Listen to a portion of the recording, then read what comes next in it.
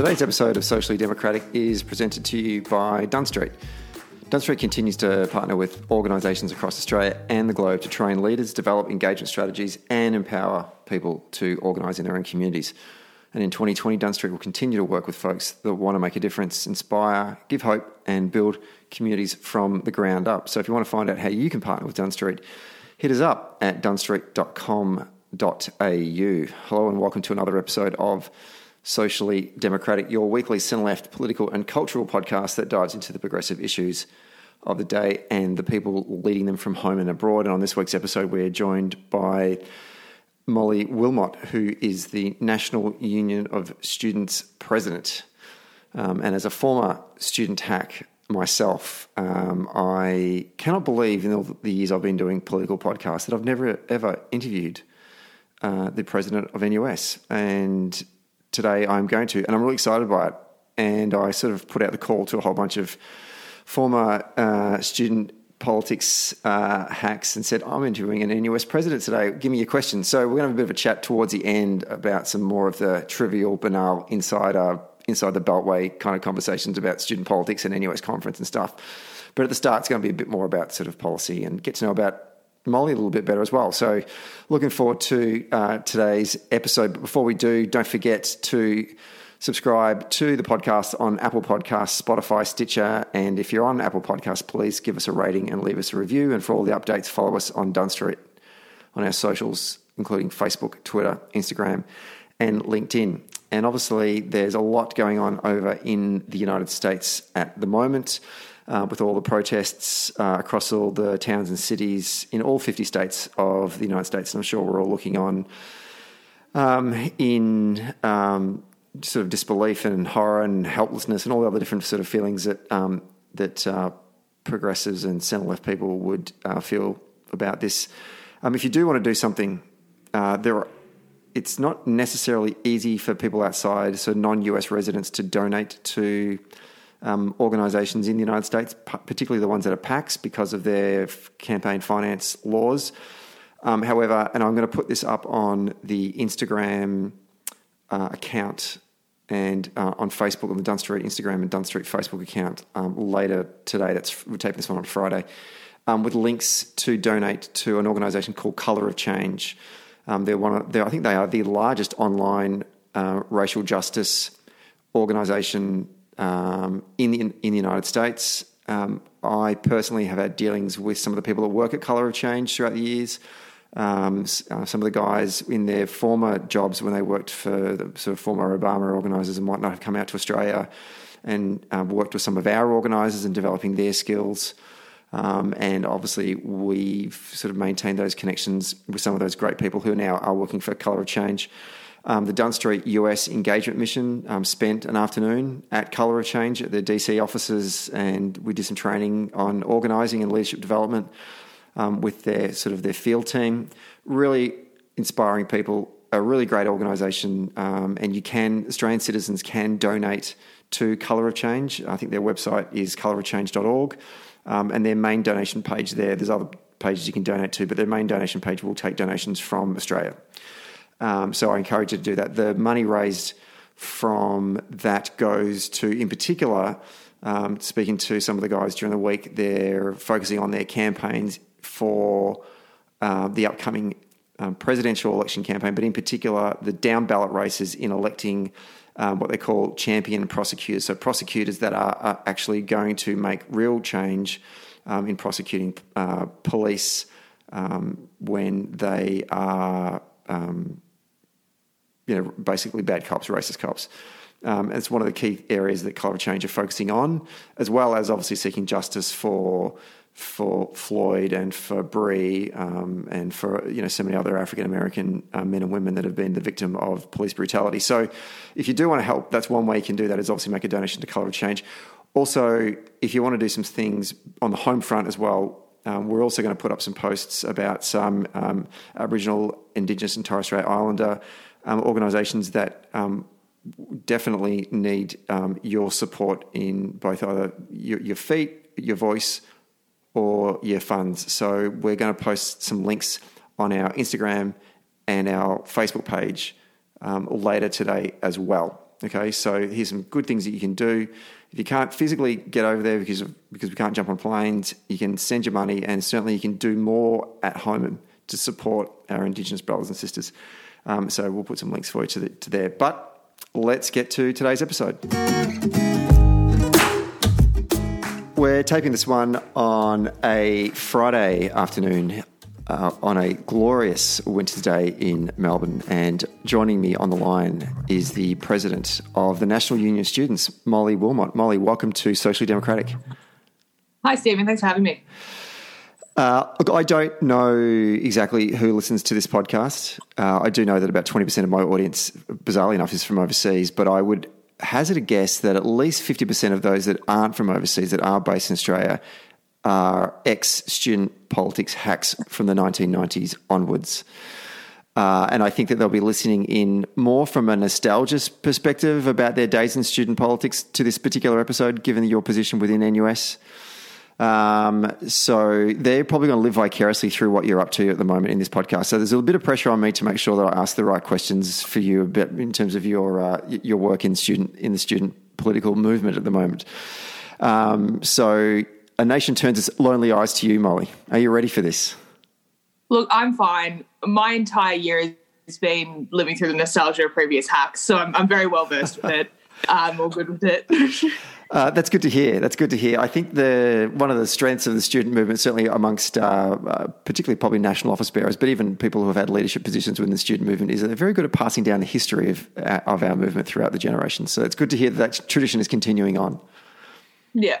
No, it's fine. I love the stories. So right, it's my job. Well, I'll flag then. I apologise from the outset that if I frame any of my questions with the back in my day, which I am going to do, unfortunately, but I'll try to limit it to only about 30 questions. But let's dive in. Tell us a bit about yourself. How did you first get involved in student activism? Yes, so I'm in my fifth year, which is a lot longer than it's supposed to be, of a arts politics degree at Melbourne Uni. I wasn't like going onto campus being like, well, I'm going to go become a student politician. I'm going to go be involved in politics. In year 12, my high school history teacher was teaching us the Russian Revolution. And I was like, wow, that's like I don't completely vibe with everything that Lenin did in the revolution in Russia. But she took the time to explain like left-wing politics and activism and grassroots movement growing. She's this like little Geordie woman who I was obsessed with. And I walked on the campus being like, I want to go change the world. I want to go do something. And I sort of fell into the student union of Melbourne, and things like women's activism was where it really started. I used to be I started really at UMSU, which is the student union there, as a women's officer, and was president last year, and now I'm the NUS president. And like throughout that time, I realised that it's not just, it's not just like I want to become a women's activist. I sort of realised how important education accessibility is for everyone, and I think that's really what's hit me about my politics is how important I think education is, and how things like Centrelink access, which is a lot of work that we do as well, how things like, accessibility for people of colour, for disabled students is so important to our society of like building a better future. So it's sort of been a growth thing over the past few years of like, I came into this very broad, like I'm going to save the world. And now I've come into the education space, and I couldn't be happier. So that's where I'm at right now. That's how I really got involved. Sometimes it feels like I sort of fell into this, but it's fun. I want to pick up on that sentence there, because you said that twice now. You said you fell into the student union at Melbourne University. How does one fall into it? Like, what were those initial first steps? What was that moment where you decided that you wanted to go and most likely probably talk to a stranger and say, hey, how do I get involved in something? So when I started uni, it was off the back. It was a couple of years removed from the deregulation protests in 2014, which were the biggest student movement actions probably since the introduction of HEX or the Iraq War. So we're coming off a lot of momentum as a movement, and I was seeing, actions on campus. I was seeing students who are going out and just talking to other students about what was important to them. And I just, you make a friend who makes a friend, and they were like, hey, come to this women's collective, come to this education collective, come talk about this issue. And I was like, oh, yeah, I'll come along. And it was sort of I didn't really know what was going on for a while, but I knew that, UMSU and student unionism was important. I come from a union family. I come from a family who believes in collectivism. And when sort of those ideals of student unionism is the first step young people take towards active collectivism, I was like, okay, this is it. This is what I meant. It's hard to explain how you fall into something like this. But it was sort of just little steps along the way, going to more events, sort of getting a better idea. I also, all cards on the table, a huge hack. So it was I walked in and it was people were saying acronyms and things like NUS or things like DREG, and it would just be me Googling the history of the student union for hours and hours, just seeing huge things that we've done in the past. And I was like, oh, that's actually really cool. I sort of don't want to leave now. You mentioned at the start there that you're finding it all a bit confusing at the start. When did the penny kind of drop for you where things started to make a little bit more sense? I think it was getting involved in NUS. I think it was getting involved in the national movement. I think, coming from Melbourne Uni, we come from a very privileged position. Like my background itself isn't necessarily privileged. It's a single income family. It's inherently confusing to go onto a campus where your colleagues and your classmates are incredibly affluent or privileged to be able to be there. But I think it started making more sense when I got involved in the national, because I saw that it wasn't just my campus, that it wasn't just my friends, that it wasn't just around that time, the big campaigns that were running were against sexual assault on campus, which is an issue that unfortunately is still incredibly prevalent. It was the government was moving towards backdoor cuts to education or cuts to art schools. And when I saw that this is something that a random person in Wollongong was really passionate about it as well, I was like, oh, okay, so this is it. This is what this is. Of course, it took me 3 or 4 years to fully get all the acronyms and to get sort of the politicking of it. But, yeah, as soon as I got involved in that, it made sense. You obviously put your hand up and were successful in the election to the role as president of the National Union of Students. What first motivated you to want to put your hand up for that position? It's so halfway through my term at UMSU last year as president. Also, the previous president before me ended up tenured as president as well, so I was working really closely with her about what she was up to. But halfway through last year, I sort of had this nagging budge that I hadn't done enough. Or that I'd been really involved last year with some national stuff, but it was the government has successively cut education for so long that I didn't feel like I could leave student politics happy or fulfilled if I hadn't started organising on a national level, especially against the federal government. Because when you're on a campus, you're caught up with a lot of the vice chancellor's doing this, we have to do this for students. And I wanted to go more into the pure activism and advocacy. Because I what a lot of people in the student movement, which is an issue in NUS, and I'm not here to think that NUS is a perfect body, but a lot of students don't understand the connection that federal policy makes to the contribution that makes to their campuses and to their students. So when we had students come to our advocacy service last year being I have no Centrelink, I can't access, I have to drop out of uni because of that. It was sort of those nagging little things. It was well, I want to go on a national level and try and fix this.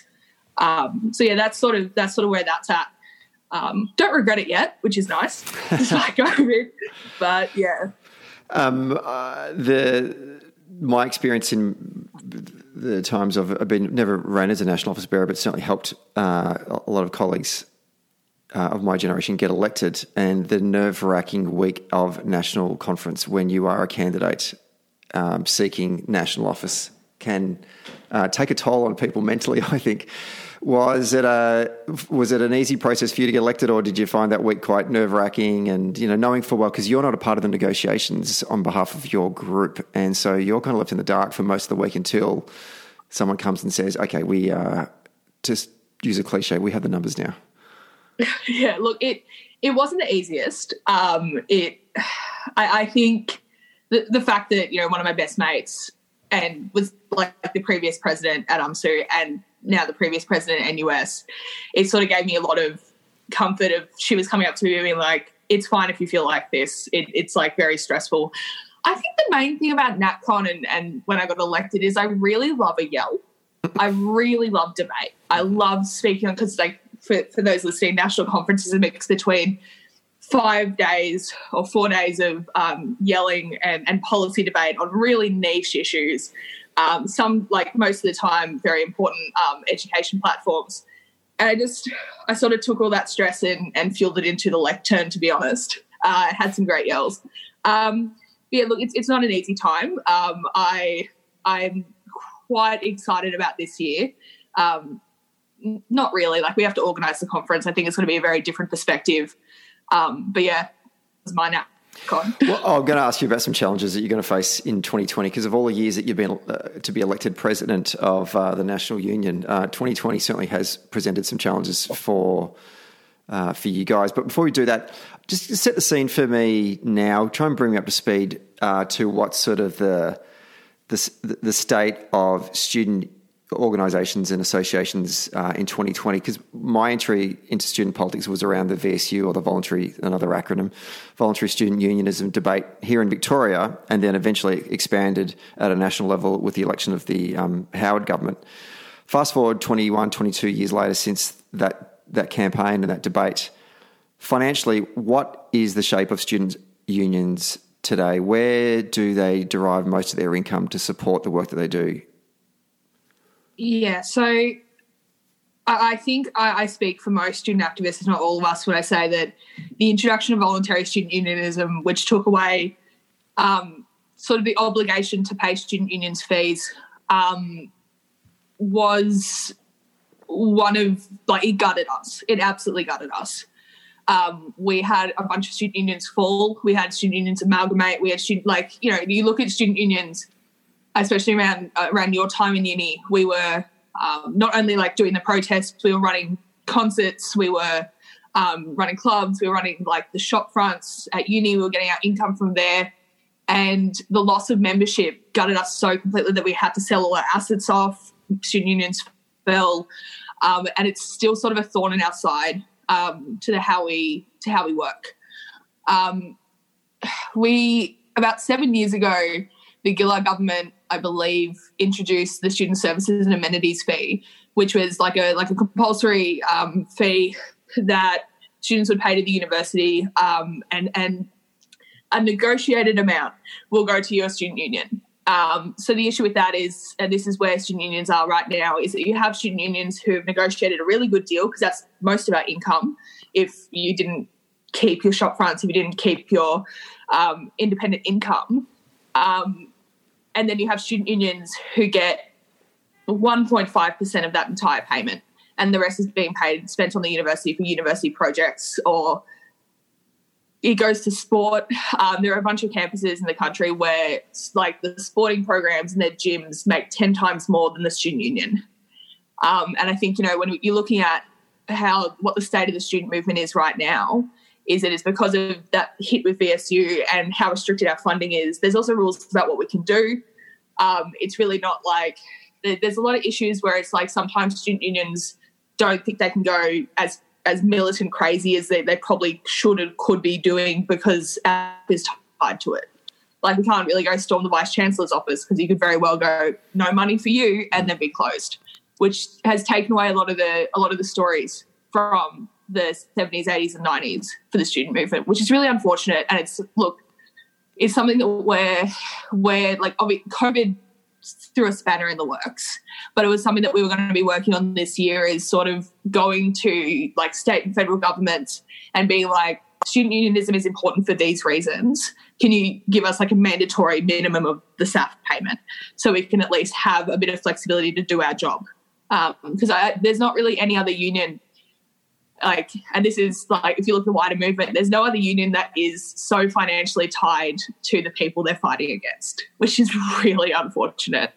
But yeah, I mean, it just takes away that leverage that you can have to a certain degree anyway. And the original debate for us always was student control, student affairs, and when you have to go cap in hand to an organisation or to the Vice-Chancellor's office to get that funding, that certainly does make it a lot harder. In terms of membership recruitment then, because that was what our big concern was back in the 90s, was that if they brought in voluntary student unionism, then it would be up to the student associations to recruit members to join their student association, which at the time I kind of thought, well, okay, I'd much rather compulsory unionism, but I recognise, and also I was about to go and work for a trade union, so I knew that the world out there wasn't based on compulsory conscription, and people had to make an argument to people about why they should pay their own hard-earned dollars into an association. So if that was the life that we had to leave, then we needed to get smart about that. Is that not the case anymore? Students or organisations don't need to actually get people to sign up to an organisation? It depends on the campus. There's a lot of places where, because their SAF payment is so low, they have to charge a membership when there's a lot of recruiting. There are, universities that do like, it's sort of equivalent to like the union shopper of like you get rewards or you get something if you join your union. But yeah, union membership on student unions, depending on what they're doing, it can also be quite low. So you look at, your less active student unions and their campus memberships like 1,000 or 2,000 for a campus of 10, which is still pretty good actually. But it's sort of like it's that never-ending struggle of like, how do we get more people into the union? How do we get more people involved? Credit to the campuses that do have to do that. Look, I've been pretty lucky in that we still have all our services open towards like non-members, and a lot of unions do, just as a form of recruitment in itself, but also we can't close our doors on students who need it. So turning to contemporary politics or student politics and the broader student movement, I'm just interested in getting a sense from you about what are the signature campaigns that is defining the work of the National Union of Students and the broader student movement right now, notwithstanding obviously the challenges that coronavirus has presented to you, and we'll talk a bit more about that in a moment. But what were you guys up to before our lives altered dramatically? Yeah, so I think what we were up to before coronavirus has sort of been brought to the light a bit in the public domain a bit by coronavirus, and the state of education right now is what we were looking at was the corporatisation of universities. And when you look at successive decades of government cuts, we have the lowest funding of universities based on GDP. In the developed world, we're having huge restructures. We're having universities go online. We're having universities close down. That the state of universities has moved so far away from what it should be, which is, academic, like I'm going to go change, or like not even going to go change the world. I'm going to go learn about the world. I'm going to go learn about, social movements and social ideas. And it's become a very transactional sort of process on campuses. So what we were doing was we were going to work with a bunch of other peak student bodies, like the graduate students and the international students and the NTU as well, about how we would change the higher education sector to be more compassionate, to be more empathetic, to be less transactional and less corporate, which in itself, because of how higher ed's going, is still happening, but in a very different lens. Other than that, I think you can't really look at youth movements, really look at students without talking about the climate movement. So we were doing a bit of work last year, and we did want to continue this year of working with, the school strikers who are now entering into uni to, help with the movement towards combating climate change. Because I think that's my favourite thing about the student movement. It's not just on campus issues. It's not just, what's happening on an education level. It's a sort of an obligation for us to be speaking about social change. I mean, it was a student movement that pushed the fight against conscription. It was a student movement that, has been at every single anti-war protest or, just we've led the way for Indigenous rights or helped lead the way for that as well. So that's sort of where we were at. There was a couple other things like floating around of like, this is also quite a big year for queer students with the Religious Exemptions Act, and we were sort of seeing where we would fit together all these different things, as well as, you know, the rates of New Start youth allowance, poverty levels, and then, you know, XYZ, and then Corona hit in March. So we had to do a pause on a lot of that stuff, but, you know, we're preparing to go back to it, or at least modify it with the post-Corona world. Since we're at. What did... We've all had to adapt in various ways because of the restrictions that were placed on how we all move and interact with each other. Has there been any innovation that's come out of the student movement in that period since March that will change the way you organise or change the way that you interact with each other? Like, obviously you couldn't go out and visit campuses, and I think it will be a while before you can actually get out to a campus. So you are the head of a national organisation. You need to communicate with people. How have you guys adapted? Yeah, look, I think that's been the difficult thing of this year isn't what I expected to walk into. I expected to be going around the country and talking to students very directly, and I got to do a couple of weeks of that, which was nice. But the way that we've adapted to it is, besides becoming very good at video conferencing, we've looked at the way that we organise online. It's things like, you know, the student movement right now is so reliant on communications. It's so reliant on, you know, what we're sending out, what we're putting out, how we're doing it, that, like, I have absolute so much pride in so many unions who have been able to adapt to that. So it's like, how do you escalate a petition? How do you escalate like a change.org? How do you push that into organising? And I think that's where you see these beautiful things of like the cavalcades that are driving around campuses to fight for education quality, or you see, you know, online rallies are a big thing right now, and how we properly engaging people and doing calls to action, and how we're using social media streams. So I think when we're back into being able to go out to rallies, when we're back being able to like actually go and meet and have those conversations, I think we're going to be a lot more well-versed on online organising, which is, you know, I think some people should be scared because I've seen some excellent graphics come out of this year. So it's only going to get better. But yeah, other than that, it's like, you know, if you go outside of the activism, we have campuses who are now live streaming events, who are now doing like food hampers, who are now doing those like real face-to-face advocacy work online or throughout other socials. So it's sort of, I think it's given us a lot more flexibility in how we can do things. You made a really interesting point before, which I want to pick up on now. That is that the student strike protests, all the primary and high school students are now at the university age. That's incredible. And I think that people who aren't even engaged in mainstream politics would have recognised that there are a lot of younger people who are not even of the voting age that were very active and motivated around this particular issue. And consistently so as well, which wasn't just some sort of one-off fad. I think the ability to maintain and sustain their efforts has been quite remarkable. They're about to come into university. How do you seek to embrace the successes that they've had with the work that you do? And I asked that question, and I want to have a follow-up in a moment, which is about the relevancy of student organisations in the face of the mainstream broad student population. I'll ask you in a moment about the challenges with that. But let's talk first about these young kids coming through. How are you going to work with these guys? Look, I think the best thing about these young kids coming in is they're already incredibly angry. A lot of, and we'll talk about in a second, a lot of the issue is apathy when you walk into a campus. That, you know, my parents voted Liberal, my parents voted Labor, that's politics, don't really want to get involved in anything else, I just want to finish my degree. So I think the way that we've been able to engage with them is obviously campuses are doing a lot about climate change and the climate movement. It is very pertinent on campuses as well. Some of our campuses are huge investors or get huge donations from the big banks who invest into fossil fuels, who, like, we have Rio Tinto coming to clubs days or careers days. So I think there's a lot of action on the climate movement that can be done on a campus level.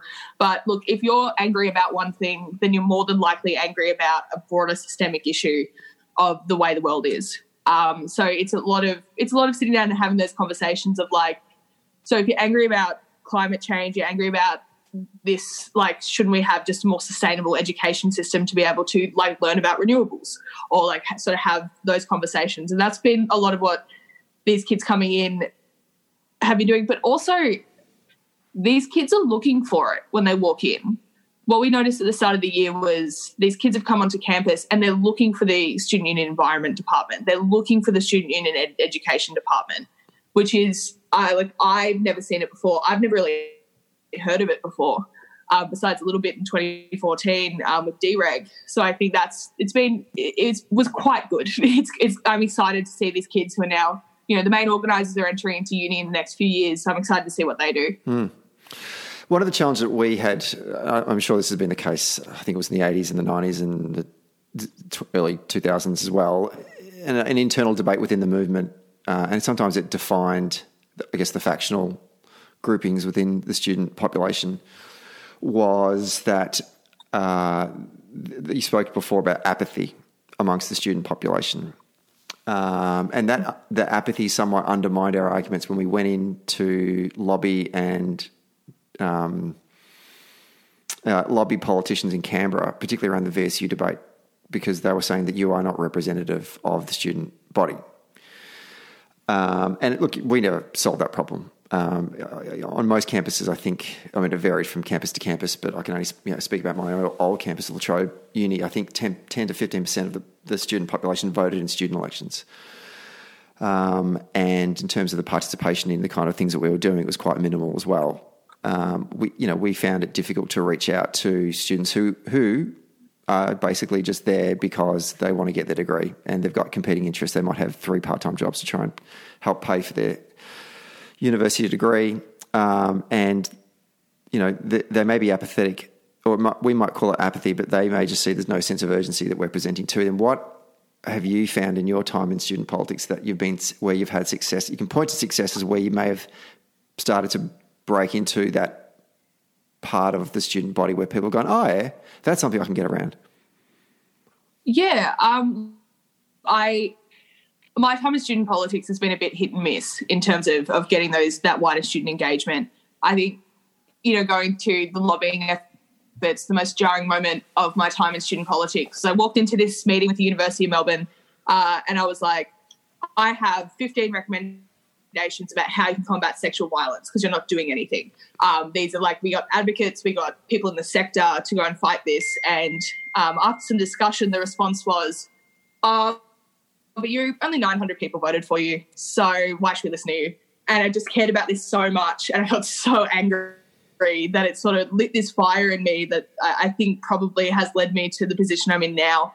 But I think the successes that I've had, and I've got 2 to link back to, is like, following that meeting with the university, I just sort of went, F yeah, I'm calling a rally.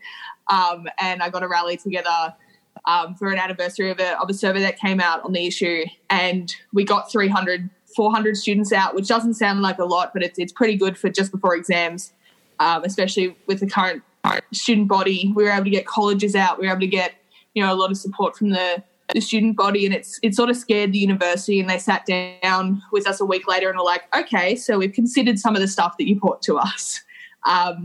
So that was great, and it was sort of like when you can – I think it's all about, again, communication, of how are you communicating those issues and why they're important. How are you I think it goes into, some of the principles of politics and lobbying on a bigger level have to be brought into student unions, of like who are your networks.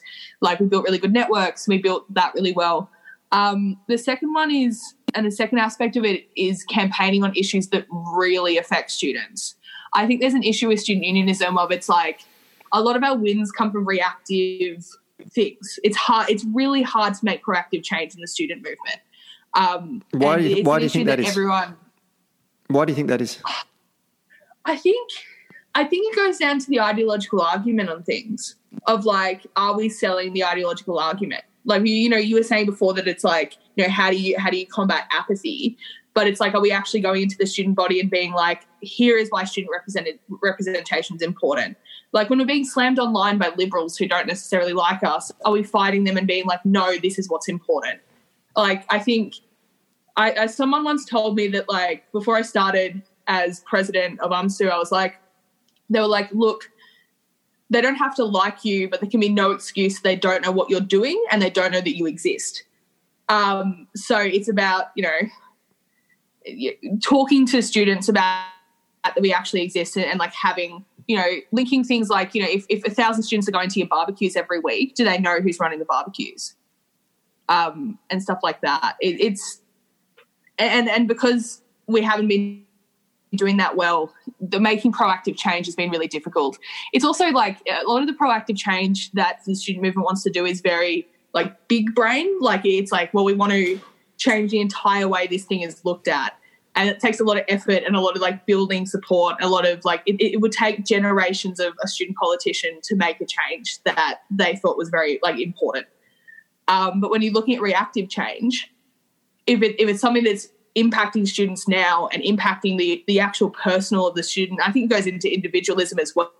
Of like, my biggest success, I think, in student politics was like last year, my university put through special consideration changes, like really awful special consideration changes that would have meant that students would have dropped out of university because they couldn't sit their exams. And we were able, because that was affecting so many students individually, we got 3,000 survey responses in 2 days.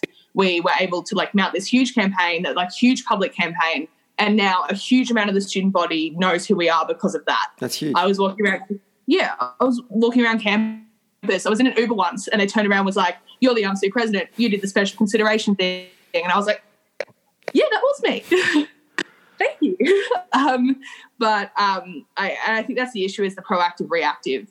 And when you touch those issues that students really care about, like deeply, then you sort of hit that apathy a little bit. But I think, that's the concerning thing about student politics is, and NUS itself, is that you have years where you're doing the reactive changes, where you're fighting against HECS, when you're fighting against BSU, when you're fighting against feed deregulation, or in my case, coronavirus, where you're able to get this groundswell of support, and then you don't keep the momentum up, and then it's 3 years of you're doing the work, but it's not as public as you'd like it.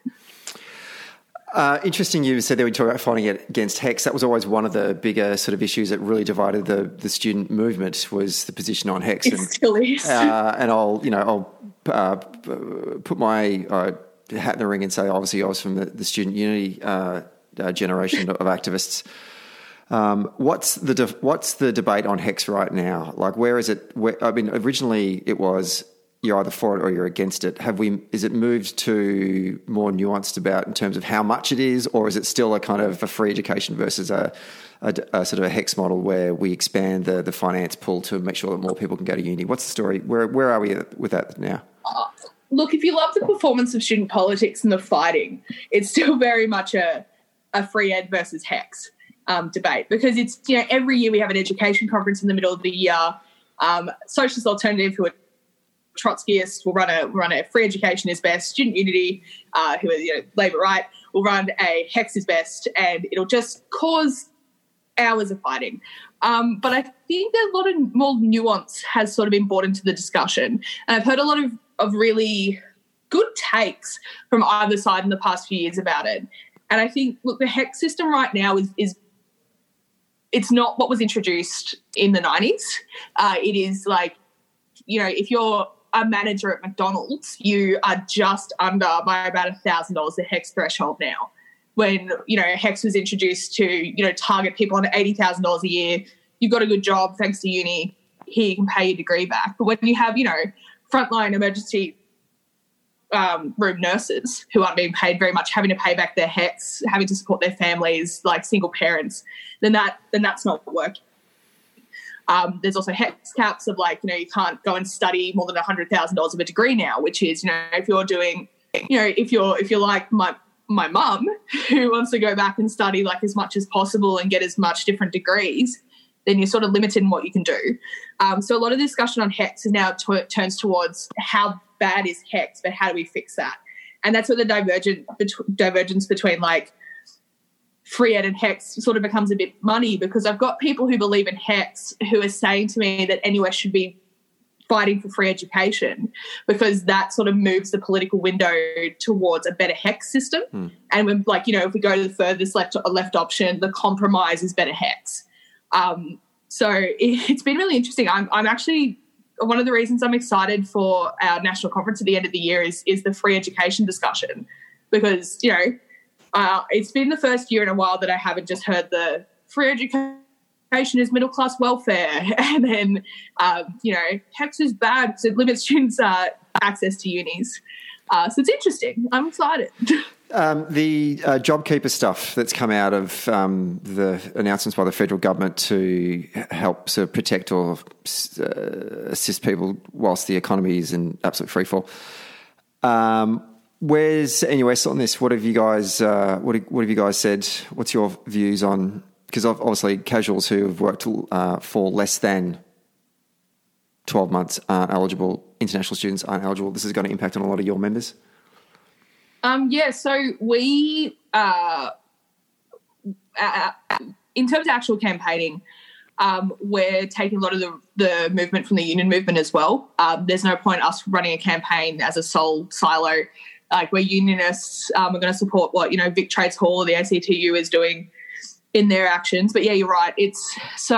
There are 580 on last estimates international students who are still in Australia who haven't had access to any of the government schemes, including JobKeeper. And then you have casuals who are working for less than 12 months. And that's a huge amount of the people that we represent. So we have been trying to, you know, obviously get that moved. It's not looking like it's shifting very much because the government, I don't think, really cares. Yeah, I think another thing about JobKeeper that was it's been pushed a lot in the sector, and I'm not really sure how wide else it's gone, is they exempted universities from it, and they changed the JobKeeper package to ensure that universities were not covered by this when we have a highly casualised workforce. When we are losing money because we're losing international students, which is universities' sort of foundational income besides public funding. And it's sort of, the JobKeeper package has put universities into this downward spiral of, because they can't access it for their tutors. We have campuses like La Trobe who are, you know, there are news stories coming out that they're broke, that, you know, there are hundreds, if not thousands of staff who are about to be let off because of the JobKeeper package. So I think that's also, we're taking sort of a different lens with JobKeeper as well with that. But yeah. I didn't know that. That's, that one slipped by me. There you go. That's amazing. I didn't realise there was an exemption for universities. It's insane. Yeah. It's meant that sorry, no, you go. I was actually going to sort of just change tack now and just ask some questions a bit more broader about the union, where it's heading. One of the things that I thought we struggled with on, particularly at NUS conference, when we were debating about resources of the union and where we spent them, which required us to sort of ask questions of ourselves, like, what type of organisation are we, or do we wish to be? Are we an advocacy organisation? Are we simply an awareness-raising organisation? Are we an activist organisation? What's the future for NUS? How does it? And, you know, you and your general secretary are in charge of the funds. Where are you putting your resources to win these campaigns? Yeah, I think where we're heading towards is, there's been an issue with NUS, I think, since it was created, of, you go to national conference, you have a set of policies, office bearers could pick what they want to do out of that, and then the next year runs around and it happens all again, and there's no continuity of campaigns. And I think, you know, we've had financial issues for quite a while because of VSU, because when our members lose funding, we lose funding. So what I would really like to move towards is a more strategic, long-lasting campaign. And we've had it in you know, small shots of the Safety on Campus campaign, which the Women's Department has been running. That's where a lot of people see our value, or did see our value, is that campaign did so much. Now with the changes to Centrelink and New Start, Youth Allowance, and the real push to raise those to at least the poverty line, you're seeing these long-lasting campaigns actually do a bit of action. So I think I think that's where I want to move towards is we're advocacy, we're activist, we're all of that, but we need to have that continuity because that's been the biggest issue. It's, you know, in a job where I'm only here for a year, it's really hard to have that continuity, but I think how we shape that's really important. And I think a lot of the future for us should be around membership and our members and looking at like how the actual values of the union movement and how we like give out support is really important as well. Of like we have campuses who need us, who need the resources that we have to help them do their job. So I think the next few years we really have to move towards like showing our members that we're not just this hack body that you give money to, that we're actually going to go and support you in your hardest times. We want to, you know, go and connect with other campuses as well. It's a bit of a difficult question because I think everything's sort of been thrown up in the air in the past few months. But I think I think going towards that direction and showing people the value of us and for a few years as well should outweigh the negatives. The restrictions that have been, I know that it's slowly being eased across the states and territories at varying degrees. How are you going to hold your elections, your student elections, in the second half of the year, given that the first elections, from my memory anyway, used to start in August and take you right through to October? What's your contingency plans with that? That's a discussion that we're going to have probably when we get a better idea of what campuses are doing. So our delegates for our national conference are elected at those elections. And look, I think we should probably keep a pretty hands-off approach and let campuses do what they need to do with those. And then I think we'll have a discussion probably towards the end of the year about what the contingency plan is. From my understanding, there's not a huge amount of upheaval. Like there hasn't been any elections fully cancelled. You know, students on campuses will still get the right to vote for their representatives at some point. I think it's just the thing with Corona is that you think it's going one way, or you think, you know, a policy decision or a response is going one way and then it completely goes the other. So I don't think we want to make any concrete plans before we get the final, this is what's happening. Yeah, I mean, tough question and always a tough answer as well. But It was something that jogged my mind as I was preparing the questions this week. I thought, shit, you got elections coming up. How are you going to do that? But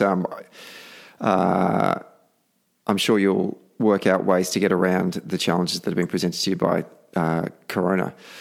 I want to turn our attention just to discuss what's happening over in the United States. So obviously we're watching the events unfold there at the moment. And aside from feeling somewhat helpless to support folks over in the US, we all may be sort of going through our own internal reflections about both as individuals and as citizens of this nation of ours and what we've done in the fight against racial injustice. What are the conversations being had right now inside the student movement?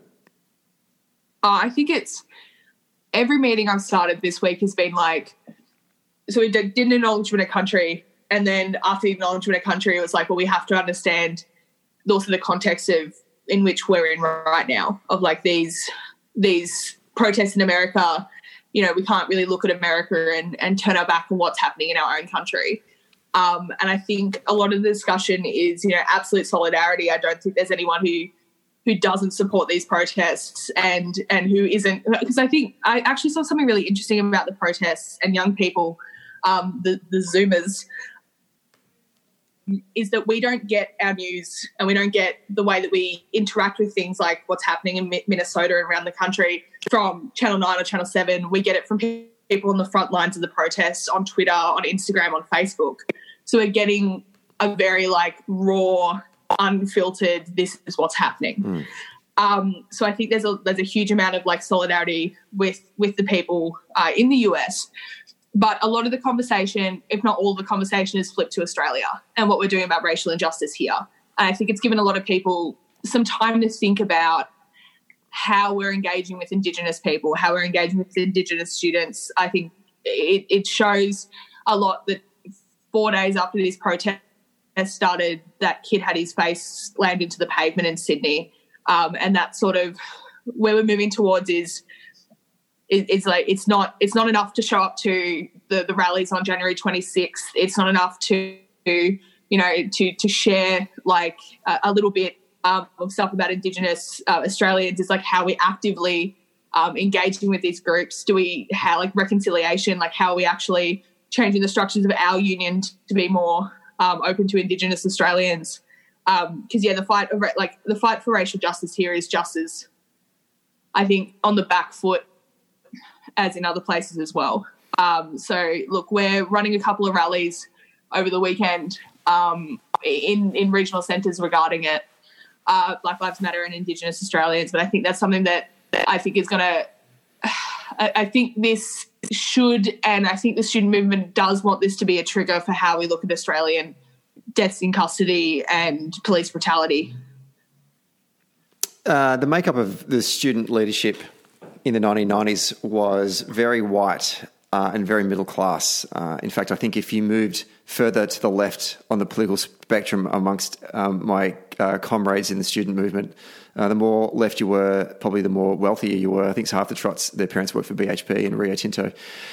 But and certainly notwithstanding the great commitment and activism from our international students to the movement, but by and large, the leadership was white and middle class. What's the demographics now like of people who are getting involved in student activism and taking on leadership roles? Does it truly reflect the student population? Look, I don't think so.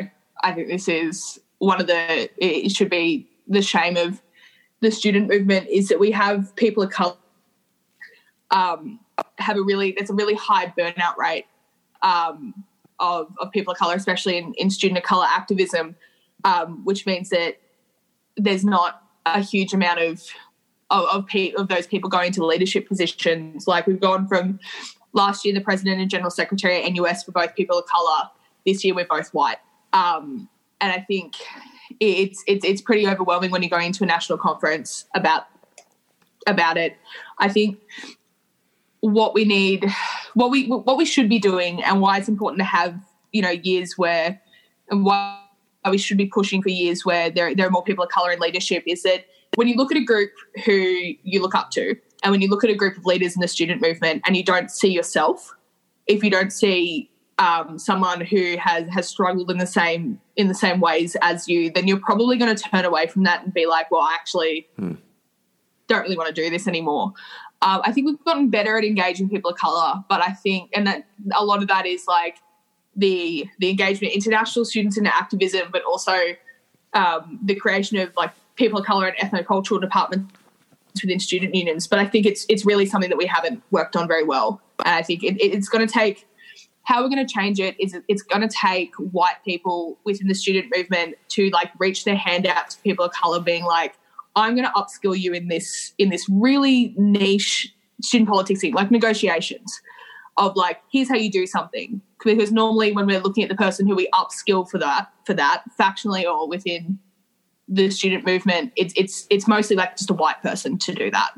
So I think it's just understanding and sort of forcing the upskill a little bit is how we would help. And also like combating our own racism. Like I think a lot of student activists, because we go in being like we're anti-racist, we're anti-homo, like we're not homophobic.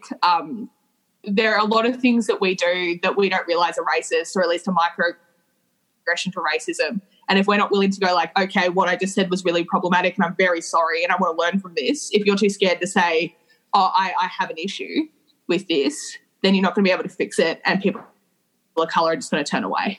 So it's going to be a lot of work. It's a long journey. Yeah.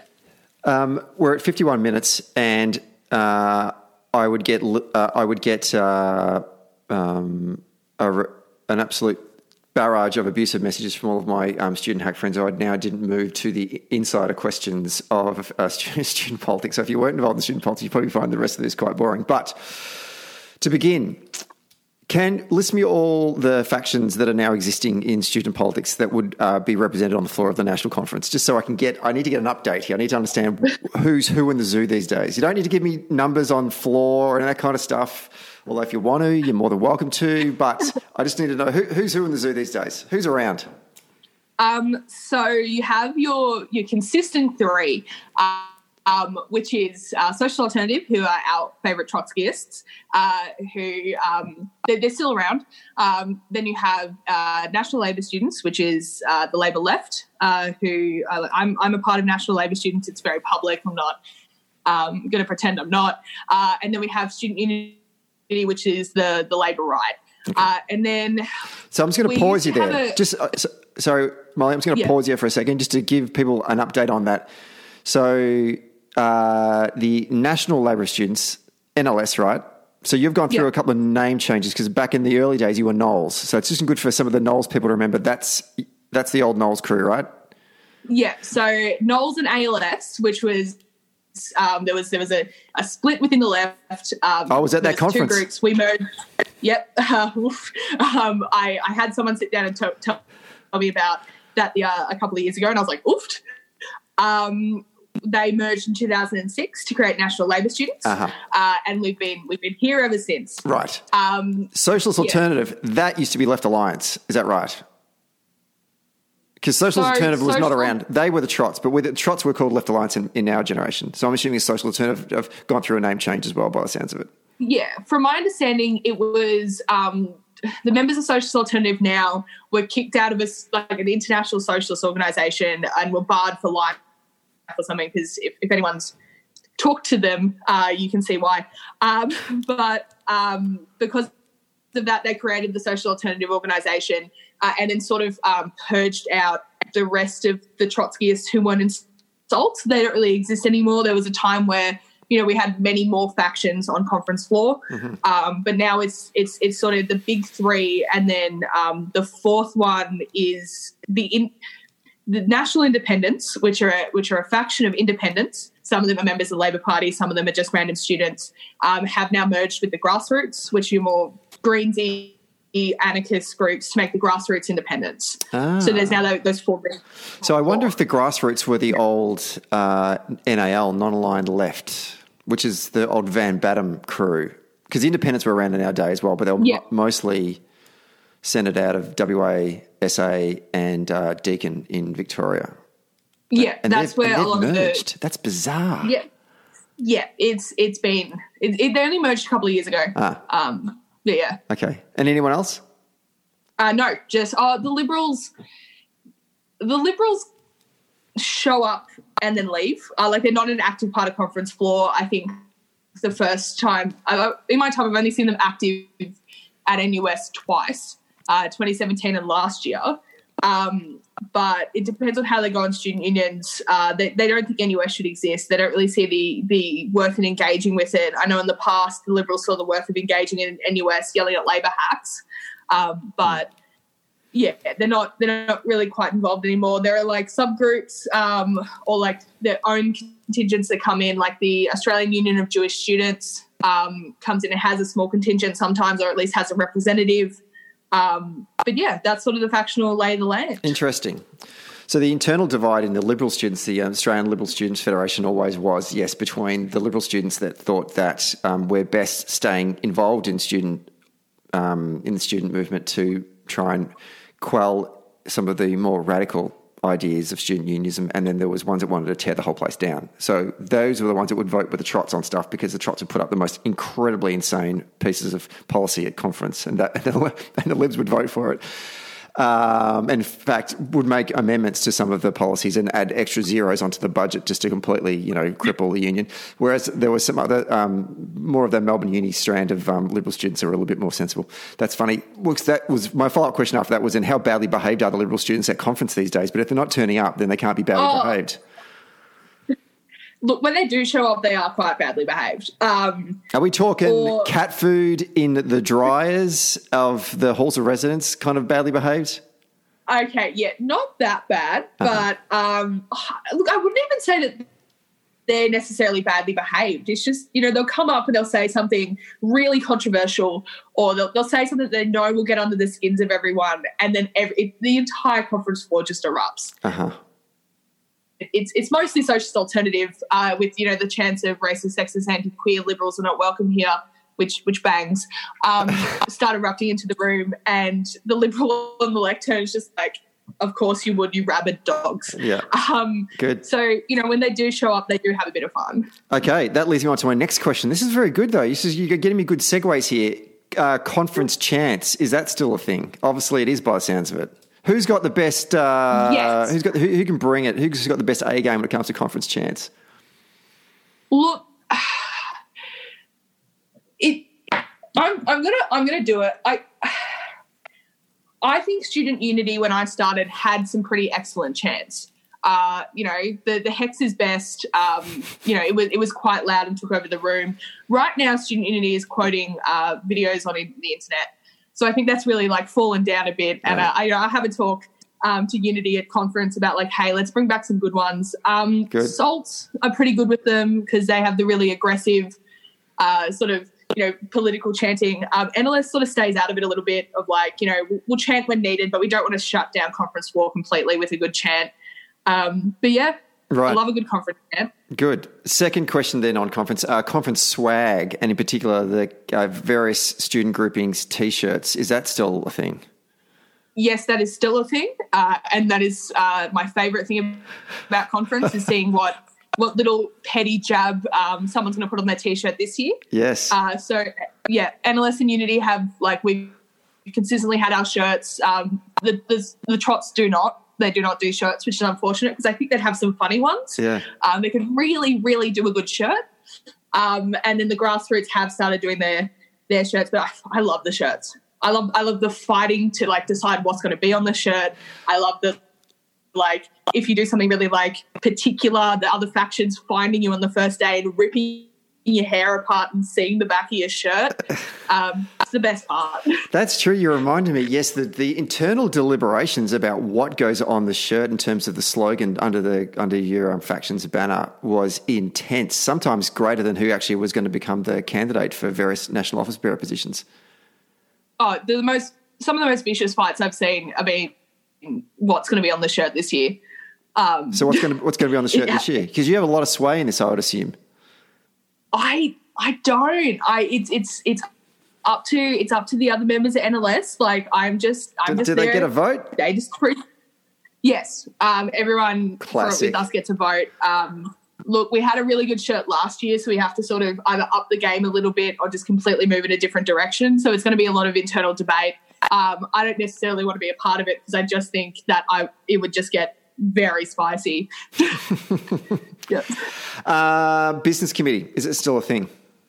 BizCom is still a thing, but we have for your listeners who know what happens on business committee and the fighting, we have done a lot of work to stop the fighting. We have a 6'7" security guard named Tiny who does not let this shit happen anymore. Last year we did get a table broken, but that was an accident. So yeah, we don't do the fighting. We do still eat paper. That is the question I get the most from older hacks is yes, we still eat that paper. I just put it in my pocket. We don't want motion being talked about. Yes, I just put it in my pocket. No, it got to the point where people were going into people's pockets to try and get that motion. It's you eat it or you burn it, but that's yeah. I like that. That's taking it to a new level. That's very good. Yeah. Then speaking of motions coming to business committee, they are often delivered to that table by someone called a runner. So my question is, when you appoint a first-year delegate to be a runner on conference floor, do they react like they've just been given $1 million and it's the greatest responsibility in their life?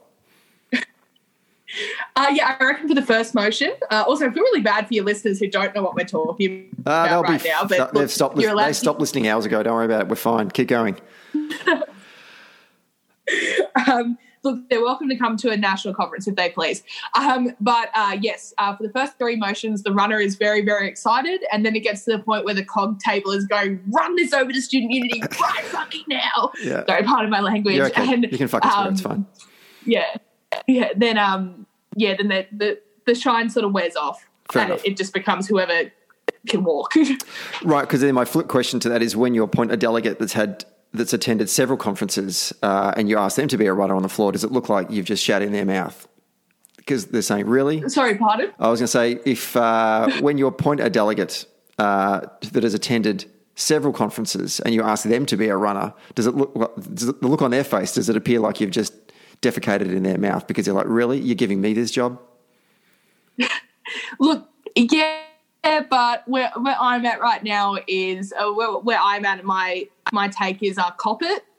Yeah, and I think that's a lot of NatCon is like, yeah, the jobs suck, but look, being the runner is actually quite fun. You get to banter with the other factions' cog tables, and I think it gets to the point by like the Wednesday of conference where our appointed runner doesn't exist anymore, and you're just pointing at random people, being like, give this paper the Socialist Alternative now.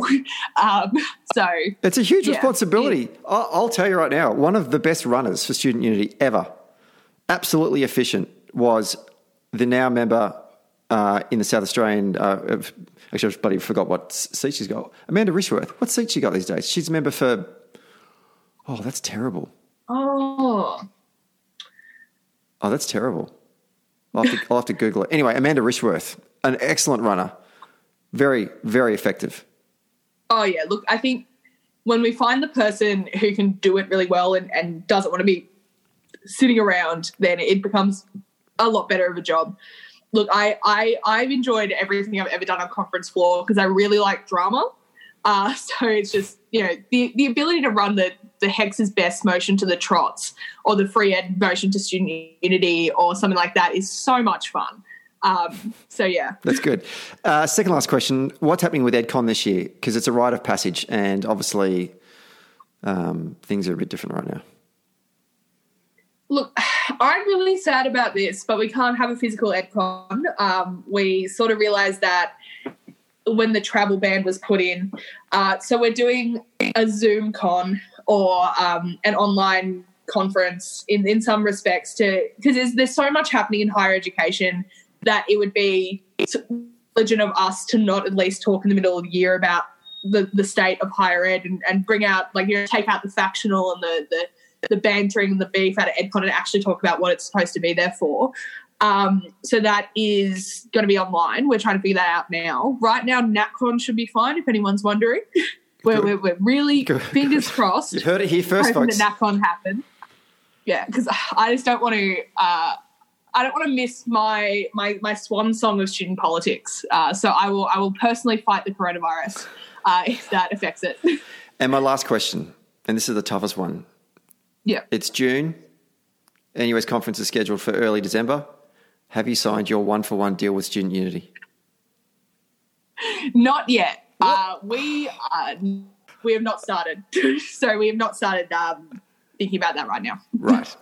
It's been a very busy year. It's been a very, very busy year. Lock that in. Just do yourself a favour. What are they like? They must be close to 50% of the floor. You guys would be 35. Just lock it in. Just wrap it up. Just take the floor. I'll take that to Student Unity. Very good. Very good. We'll have to go to court first. Indeed. Molly, it has been fantastic having you on the show this week. I can't believe that in the 4 years of doing political podcasts that I had never considered inviting the National Union Students President on after all the years I've been involved in student politics. But I've really enjoyed this. This has been great. Yeah, no, good. If you invite me on next year, I can the unabashed gossip.